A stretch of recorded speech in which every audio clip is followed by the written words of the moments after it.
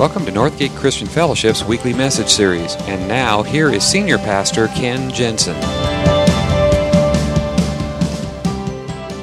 So we're going to begin this afternoon with some mass confession, okay? Here is the question, show of hands. How many in this room have ever made a financial decision and then looked back on later and thought to yourself, boy, that was really dumb? Is there anybody? Okay, lift them up high. Come on, keep them up there. Look around. I just want you to know we are all in good company today, okay? A couple other questions. I'll let you, I'll go through all of these and then we'll let you all raise your hands if any of these apply to you. How many here would like to live with less financial stress and pressure? How many would like to have more breathing room in your budget? How many would like to have the ability to give to worthy causes or to emergency relief when there's natural disasters? How many would like to have a lot less anxiety about your finances? Anybody? Okay. All right, so we all know we're in the same boat and we all know we have the same desires. So that's what we're going to be talking about. We're wrapping up this series we've called Margin. And the subtitle for this whole thing is Making Room for What Really Matters. That's what this Margin series has been all about. And we've talked about a lot of different areas, your pace of life, your relationships, your emotional health, all of these different areas in which we need to establish margin. And today we're going to be talking about the one that I think is probably the most needed and the least experienced. It's financial margin. And that's what we're going to be talking about today. How to establish margin in your finances. And I'll tell you what I have observed over my years of pastoring is that this one area impacts all the others more often than not. I have seen lack of financial margin put a strain on friendships, on marriages and families. I have seen lack of financial margin drive people's schedules to the point where they're constantly trying to climb that corporate ladder and make that next pay grade and put in all that overtime so you can pay off those bills. I've seen it just impact their schedules. I have seen the weight of lack of financial margin, what that does to people emotionally and the stress and the strain and the pressure that all puts on it, okay? So when we talk about these goals and this place that we're all at, here's the thing.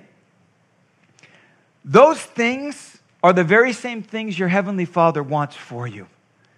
He wants you to have that breathing room in your finances. So much so that all throughout Scripture, God talks over and over and over again about our finances and how we handle our finances and keeping that margin. It is the one topic more than any other that Jesus talked about in his life and ministry on this earth. More than any other single topic, he talked about our money and our finances because this is what God knows about you and knows about me.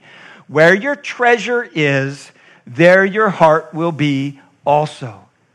And if your heart is grabbed in with your treasures, you are missing out on the life that he has for you.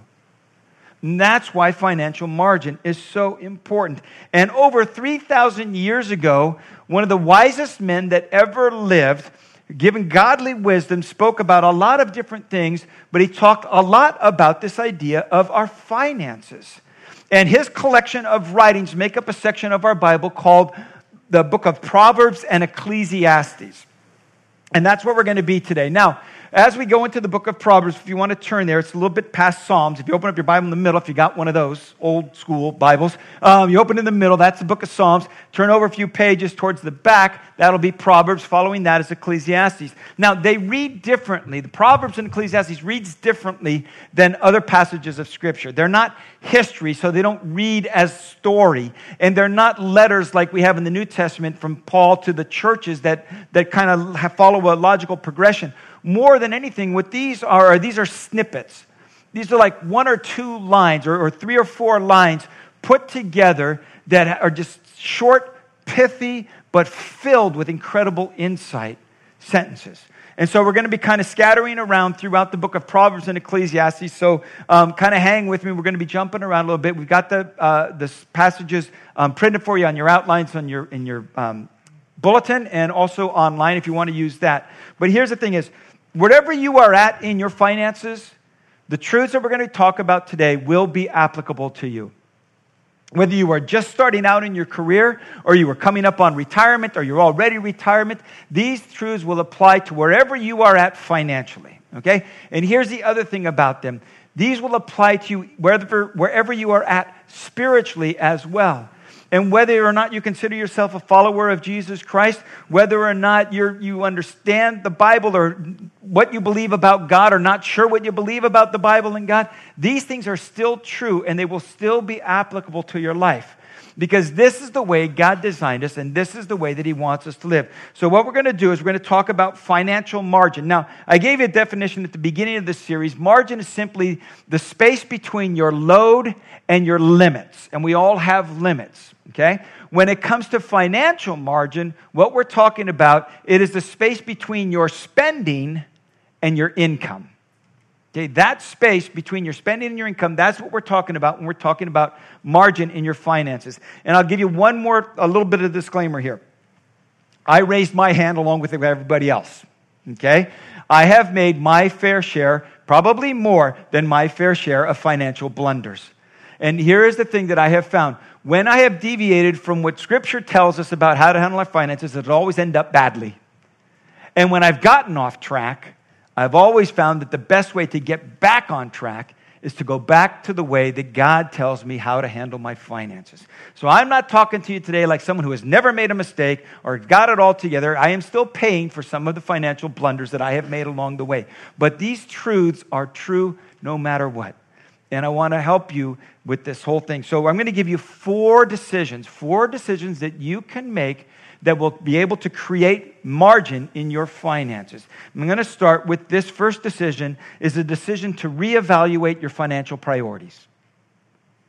Just take a good look at your priorities when it comes to your finances.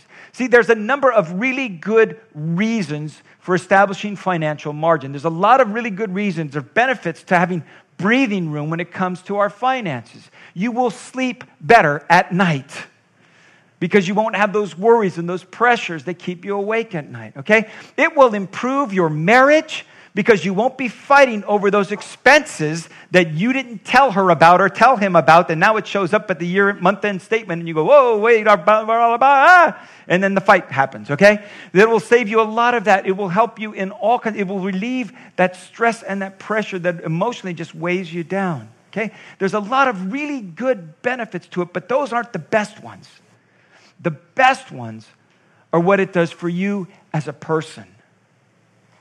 Because remember what we said, the subtitle for this margin series is Making Space for What Really Matters. And what really matters, the bottom line, is the person that you are becoming. And so when we're talking about financial margin, the thing that it's got to start with is it's got to start with your heart. Because you can establish financial margin and still be greedy, stingy, inconsiderate, and self-indulgent. Okay, that can still be the person that you are.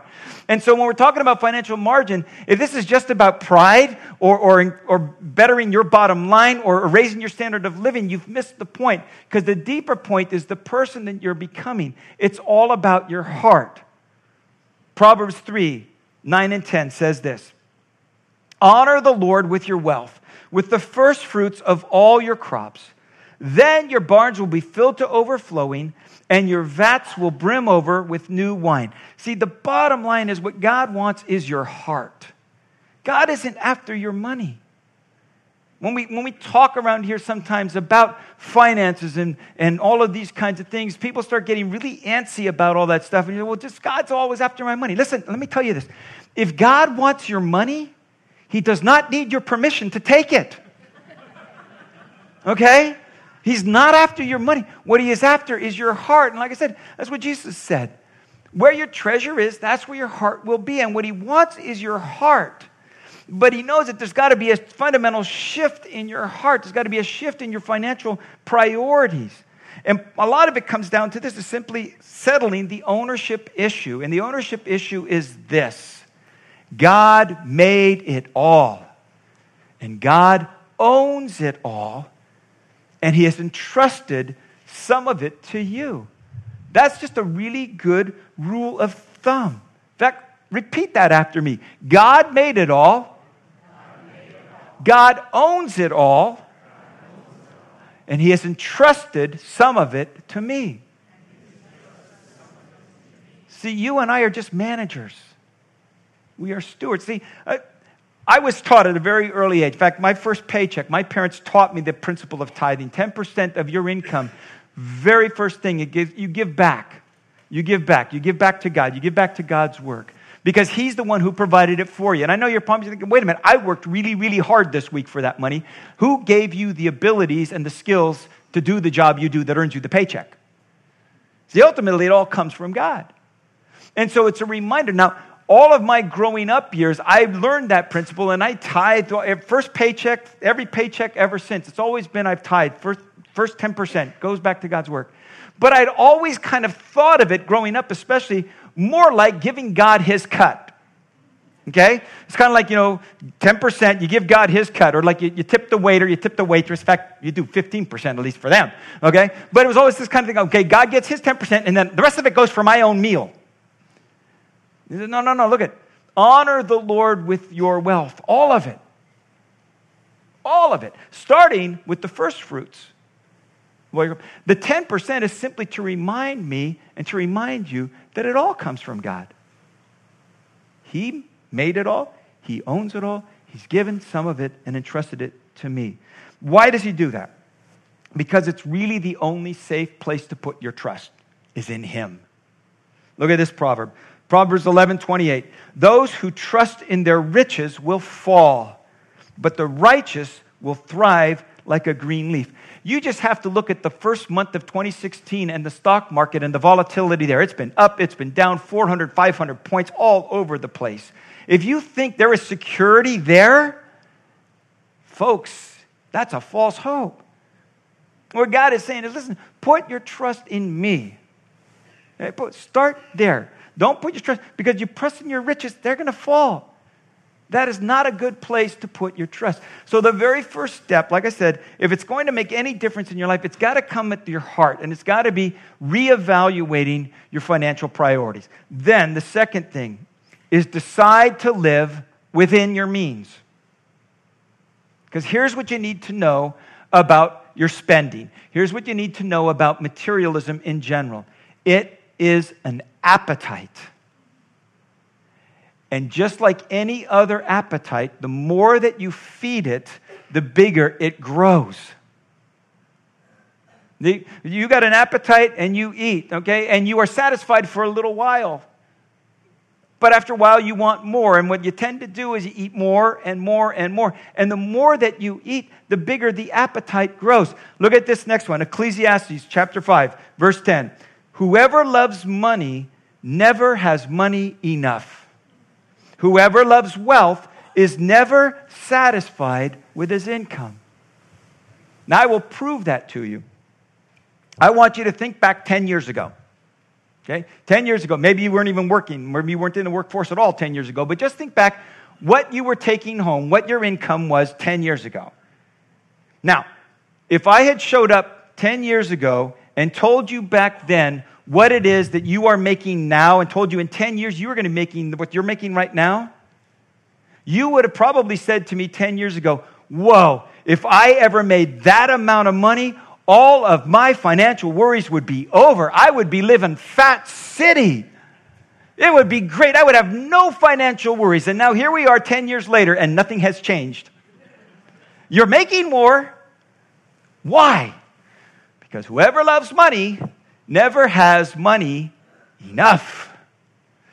Whoever loves wealth is never satisfied with his income. And 10 years from now, if you don't make any changes, it's going to be the exact same story. It will never change. Because here's the thing. Every one of us in this room live on a certain percentage of our income. And if, like you are the typical American, you have no idea what that percentage is. Because here's what happens. This is my income. And the typical American, this is my lifestyle. And I am living paycheck to paycheck. And there is no margin. There is no breathing room. If something should happen that causes a decrease in my income, I am in big trouble. Because I am like living at 100% of my income. that is a very tenuous place to be. That is filled with tension and stress, and that's why you don't sleep at night. If you are living right there, that is not good. Now, if this is your income and you adjust your lifestyle here, this space in between, that's margin. That's what we're talking about. It's that breathing room. It's that cushion. If something should suddenly happen to the income, you'll be able to get by for a while. It won't be quite so drastic. That's what you want. That's what we're talking about here. If we would just decide, and I'm just as guilty, let me tell you, I am just as guilty. If we would just decide to lower our standard of living, lower our lifestyle, we would have this cushion, we would have this margin. And lowering our standard of living would actually increase our quality of life. Because you won't have that all those issues, all that stress. Now, actually, if you're the typical American, this is your income, this is your lifestyle. And who's making up the difference? It's a guy named Visa. MasterCard, American Express, Discover, whoever your choice of helpers is, okay? That's who's making up the difference. The problem is that you were constantly chasing. See, that's what he goes on. He says, listen, whoever loves money never has money enough. Proverbs 12:11. A hard worker has plenty of food, but a person who chases fantasies has no sense. Now, he's not talking about the lottery there. He's not talking about Powerball and Mega Millions and that next get-rich-quick scheme. What he's simply talking about is the way that most Americans live our lives. That this is our income, this is our standard of living, and that is a fantasy. And we are always chasing it. Because what happens is we get that pay raise, we get that increase in our income, but automatically what our mind does is we get the increase in income, and then we think, oh, wow, now I can buy more. So we increase our standard of living. And so we're constantly chasing, and our income never catches up with our spending. And that's the thing that he's talking about here. It is chasing a fantasy. So if you're chasing a fantasy, what you need is a reality check. And we all need this. We all need this. And here's the way that you do that. Andy Stanley puts it this way. You need to be a knowing where your money's a-going. And he suggests this, and it's a great, great suggestion. And I'm going to give it to you today. What you should do, tomorrow starts a brand new month. Month of February. January's gone. We're well into 2016 now, okay? February starts tomorrow, brand new month. A lot of you got paid on Friday. That was when you got your paycheck because that was the last weekday and you probably already spent most of it, okay? But here's what you can do from now on. Starting with February, save receipts for every purchase you make. Because what you need is a reality check, and what you need to know is where your money's going. Everybody's living on a percentage, but nobody knows what that percentage is. So what you can do is for the next 2 months, because not every bill comes up every month. Some are bi-monthly, some are once a quarter. But at least for 2 months, save every single receipt for every purchase that you make. And then just write on the receipt when you get it, just that was for clothing, that was food, that was eating out, that was household expense, whatever it is, just write on the receipt and stick it in an envelope. And then at the end of the month, or you might want to do this weekly, but pull it out and start a ledger sheet. You can use Quicken, you can use some, other, financial planning thing. You could do it with the pencil and paper. You don't have to be high tech in this, okay? But just then take out the receipts and start listing them. This is what I spent. This is the category that it comes from. And just keep track of that. And then don't do anything else. Just for the next 2 months, just save a receipt. When you get that, swipe that card and they say, do you need a receipt? No, it'll be on my statement. No. Take the receipt, write down what it was for, and then at the end of the month, make up that ledger sheet and just get a picture of where your money is going. Because sometimes we start with budgets, and the problem with the budget is we don't even know what our current picture is. So the first thing you need to do is kind of get a picture of what the current situation is. So for the next 2 months, this is what I would encourage you to do. Save every receipt. At the end of the month, total them all up and just find out where your money's going. What you will find is that you are spending more money in certain areas than you thought you were. And you will find some areas that you can cut back. Some areas that you can, change around. Some of them might be difficult places to cut back. I'm not going to tell you this is easy. Some of them will be much easier. But you need to be knowing where your money's going. Okay? Then you can use that to start forming a budget. Third decision. Make the decision to get rid of what Dave Ramsey calls dumb debt. Okay, now we could argue here today about what is dumb debt and what isn't dumb debt. And, you can't buy a house unless you go into debt. You got to have a mortgage. And, I need a student loan because if I don't get a student loan, I won't be able to get the career that'll allow me to be able to pay it back. And so, okay. But let's just agree. There's some that maybe we would have some disagreement on. But let's just all agree that there is some debt that is just plain dumb. Okay, anything that has lost its value, that has been broken, that you no longer have, that you have thrown away or given away, and you are still paying for, can we agree that's dumb debt? Okay, so we call it consumer debt, but it's just dumb debt. So how do you do that? Now, this is why we've been pushing the Financial Peace University. If you have not taken this, if you could use some help in this, this is a great resource. It really is. He has something that is just so helpful, a plan to get rid of that dumb debt. Proverbs 22:27 says, "Do not be one who shakes hands in pledge or puts up security for debts. If you lack the means to pay, your very bed will be snatched from under you." Sorry about that, sleep train. Okay. Apparently, furniture qualifies as dumb debt in all of this, okay? So, here's another one. This is a great one. It goes on. Proverbs 22, verse 7. "The rich rule over the poor, and the borrower is a slave to the lender." Here's something you might do. Take out a packet of sticky notes, okay, and just write the last part of that. The borrower is a slave to the lender. Write that on a sticky note and stick it on the front of your credit cards. So the next time when you pull out the card and you're going to pay for something, you look at that and you go, I don't want to be a slave. You'll put it back in your wallet and stick it. In fact, you might want to just get rid of it altogether. But that's the thing. We don't realize it. What we do is we become a slave to Visa. We become a slave to MasterCard. And I'm telling you, I have done this myself, and I'm still trying to get out of it. But there is a way out. In Financial Peace University, what Dave Ramsey calls it the snowball effect. And here's what you do. Get your credit card statements out. And just get them all together and figure out how much debt you really have, how much consumer debt, Visa, MasterCard, American Express, whatever it might be, okay, Best Buy, whatever it might be. Get it all out there and then put them in order as to what the balance is.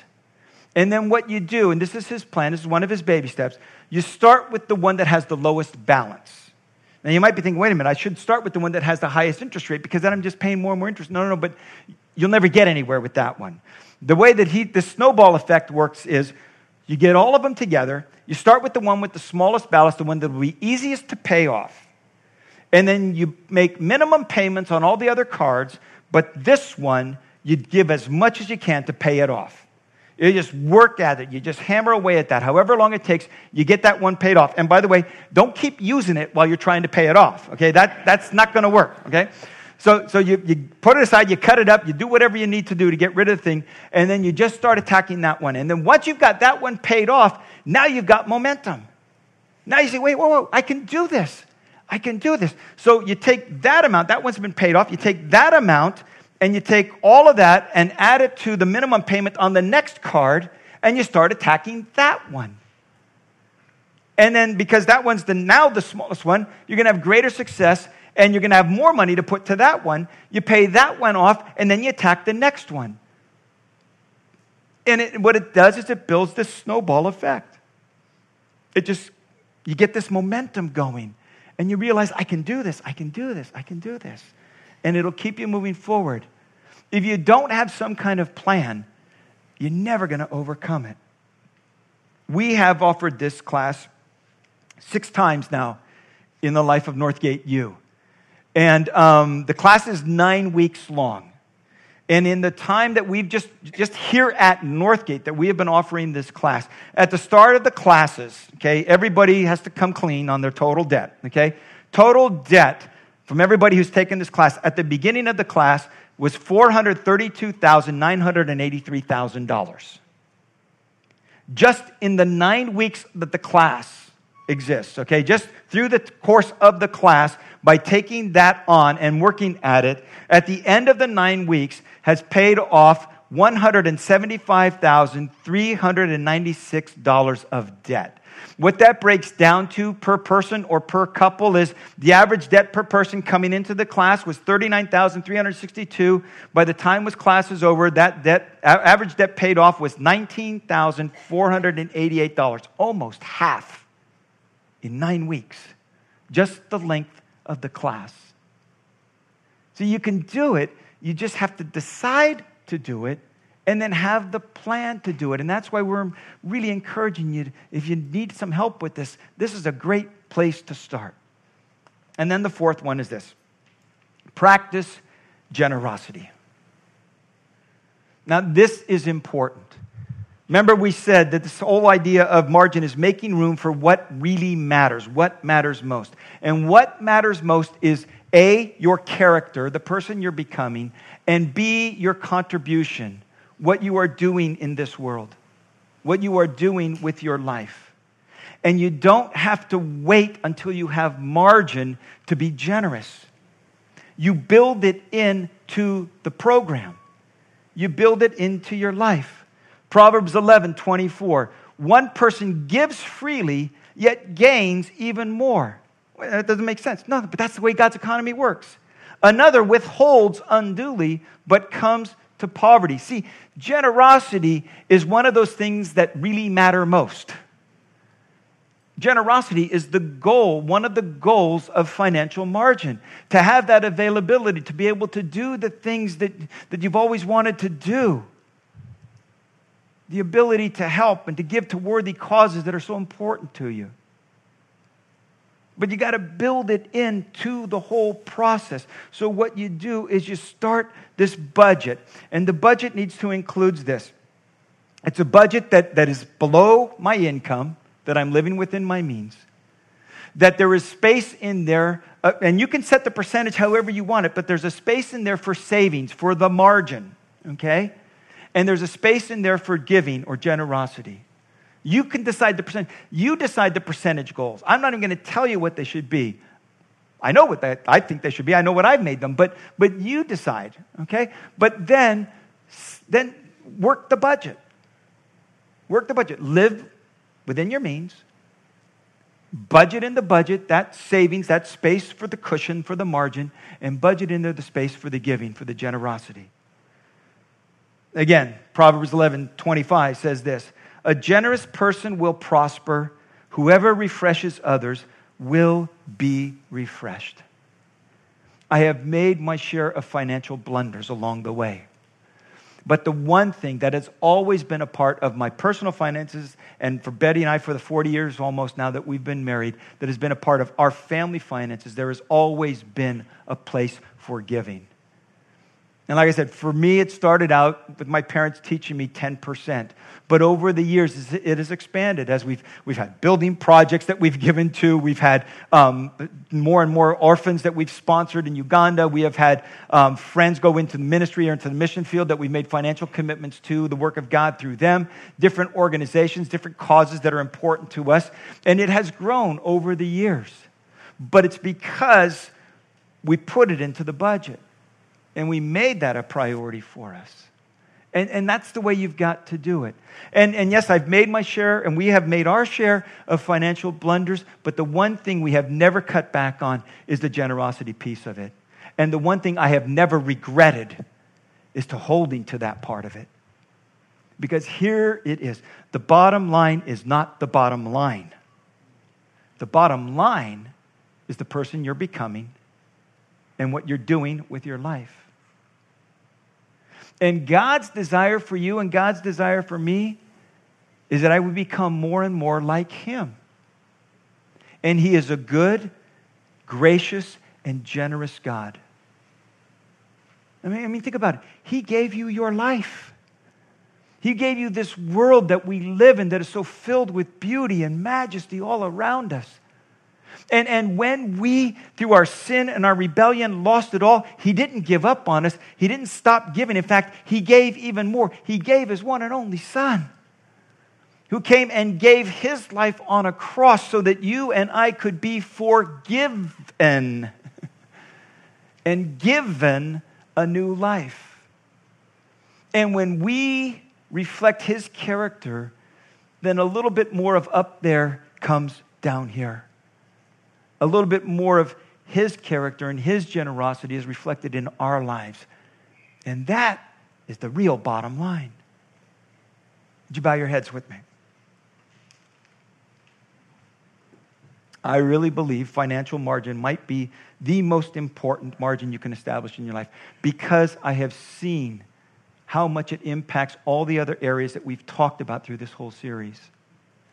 Here's the other thing I know. It is probably the hardest one to do, because we live in a culture that fights against it. It is an uphill battle. It is swimming upstream against the strong current, because everything in our culture says newer, brighter, shinier, fancier. Buy me, buy me, buy me. Then your life will be complete. And all too often I have bought into that lie, and I've made that purchase, and it hasn't improved my life one bit. But I keep buying into it. This is an uphill battle. But it starts with a decision. And I know how hard it is. I know how hard it is in my own life. I know how hard it's going to be for you. So I want to be able to support you and pray with you and pray for you. So if you're here today and you're just willing to say, okay, I've got to carve out some margin in my finances. I can't keep living this way. I've got to make some changes. And those changes aren't going to start right here in this moment, but it will start with a decision you can make right here in this moment. And there's something about making that decision known that others can support me and pray for me in that's so helpful. So if you're here today and you're willing to say, that's me. I've got to do better at this. I've got to attack this thing. I've got to change the way I'm handling my finances. And this is going to be a hard thing for me. I could use your prayers. Would you, just like we do every week, just raise your hand and hold it up for a moment. Catch my eye so I can acknowledge and tell you I'm praying with you. Yeah. And you. Yes. Yes. Yeah. Yeah. Yeah. Mm-hmm. Yeah. Yeah. Yes. Yes. Yes. Yes. Yes. Yes. Yes. Yes. Yes. Yes. Yeah. Yeah. Yeah.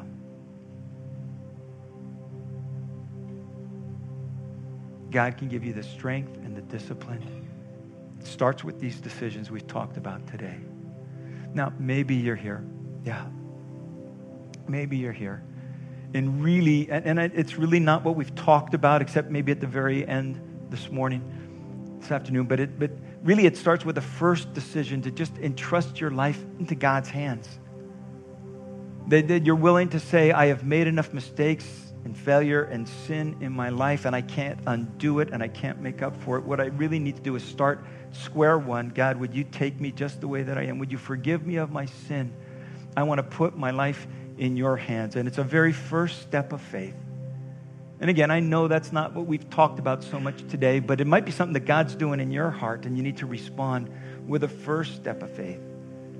And I don't want to miss the opportunity to give you to do that. So if that describes you, and it's for you a first step of faith to put your life in Christ's hands and receive his grace and his mercy and his forgiveness. Same thing, would you just raise your hand and hold it up for a moment so I can see and acknowledge you and pray for you as we close. All right? Yeah. Yeah. So this is our prayer. Lord, here we are. With our mistakes, with our failures, with our faults, with our sin. God, we want our lives to reflect you, and we can't do that on our own. We want to reflect you in our finances, in our relationships, in every aspect of our lives. And today, many of us are just raising our hands saying, this is an area that I've got to tackle. And I can't do it in my own strength. I need your help. God, would you give me the wisdom, the strength, and the discipline to follow through? And for those who raised their hands saying this is a first step of faith, just in this moment of acknowledging our need and our sin, and asking for your forgiveness and asking for you to put that new life within us. God, we entrust that all to you and pray that you would do that work right now in our lives. In Jesus' name, amen. Amen.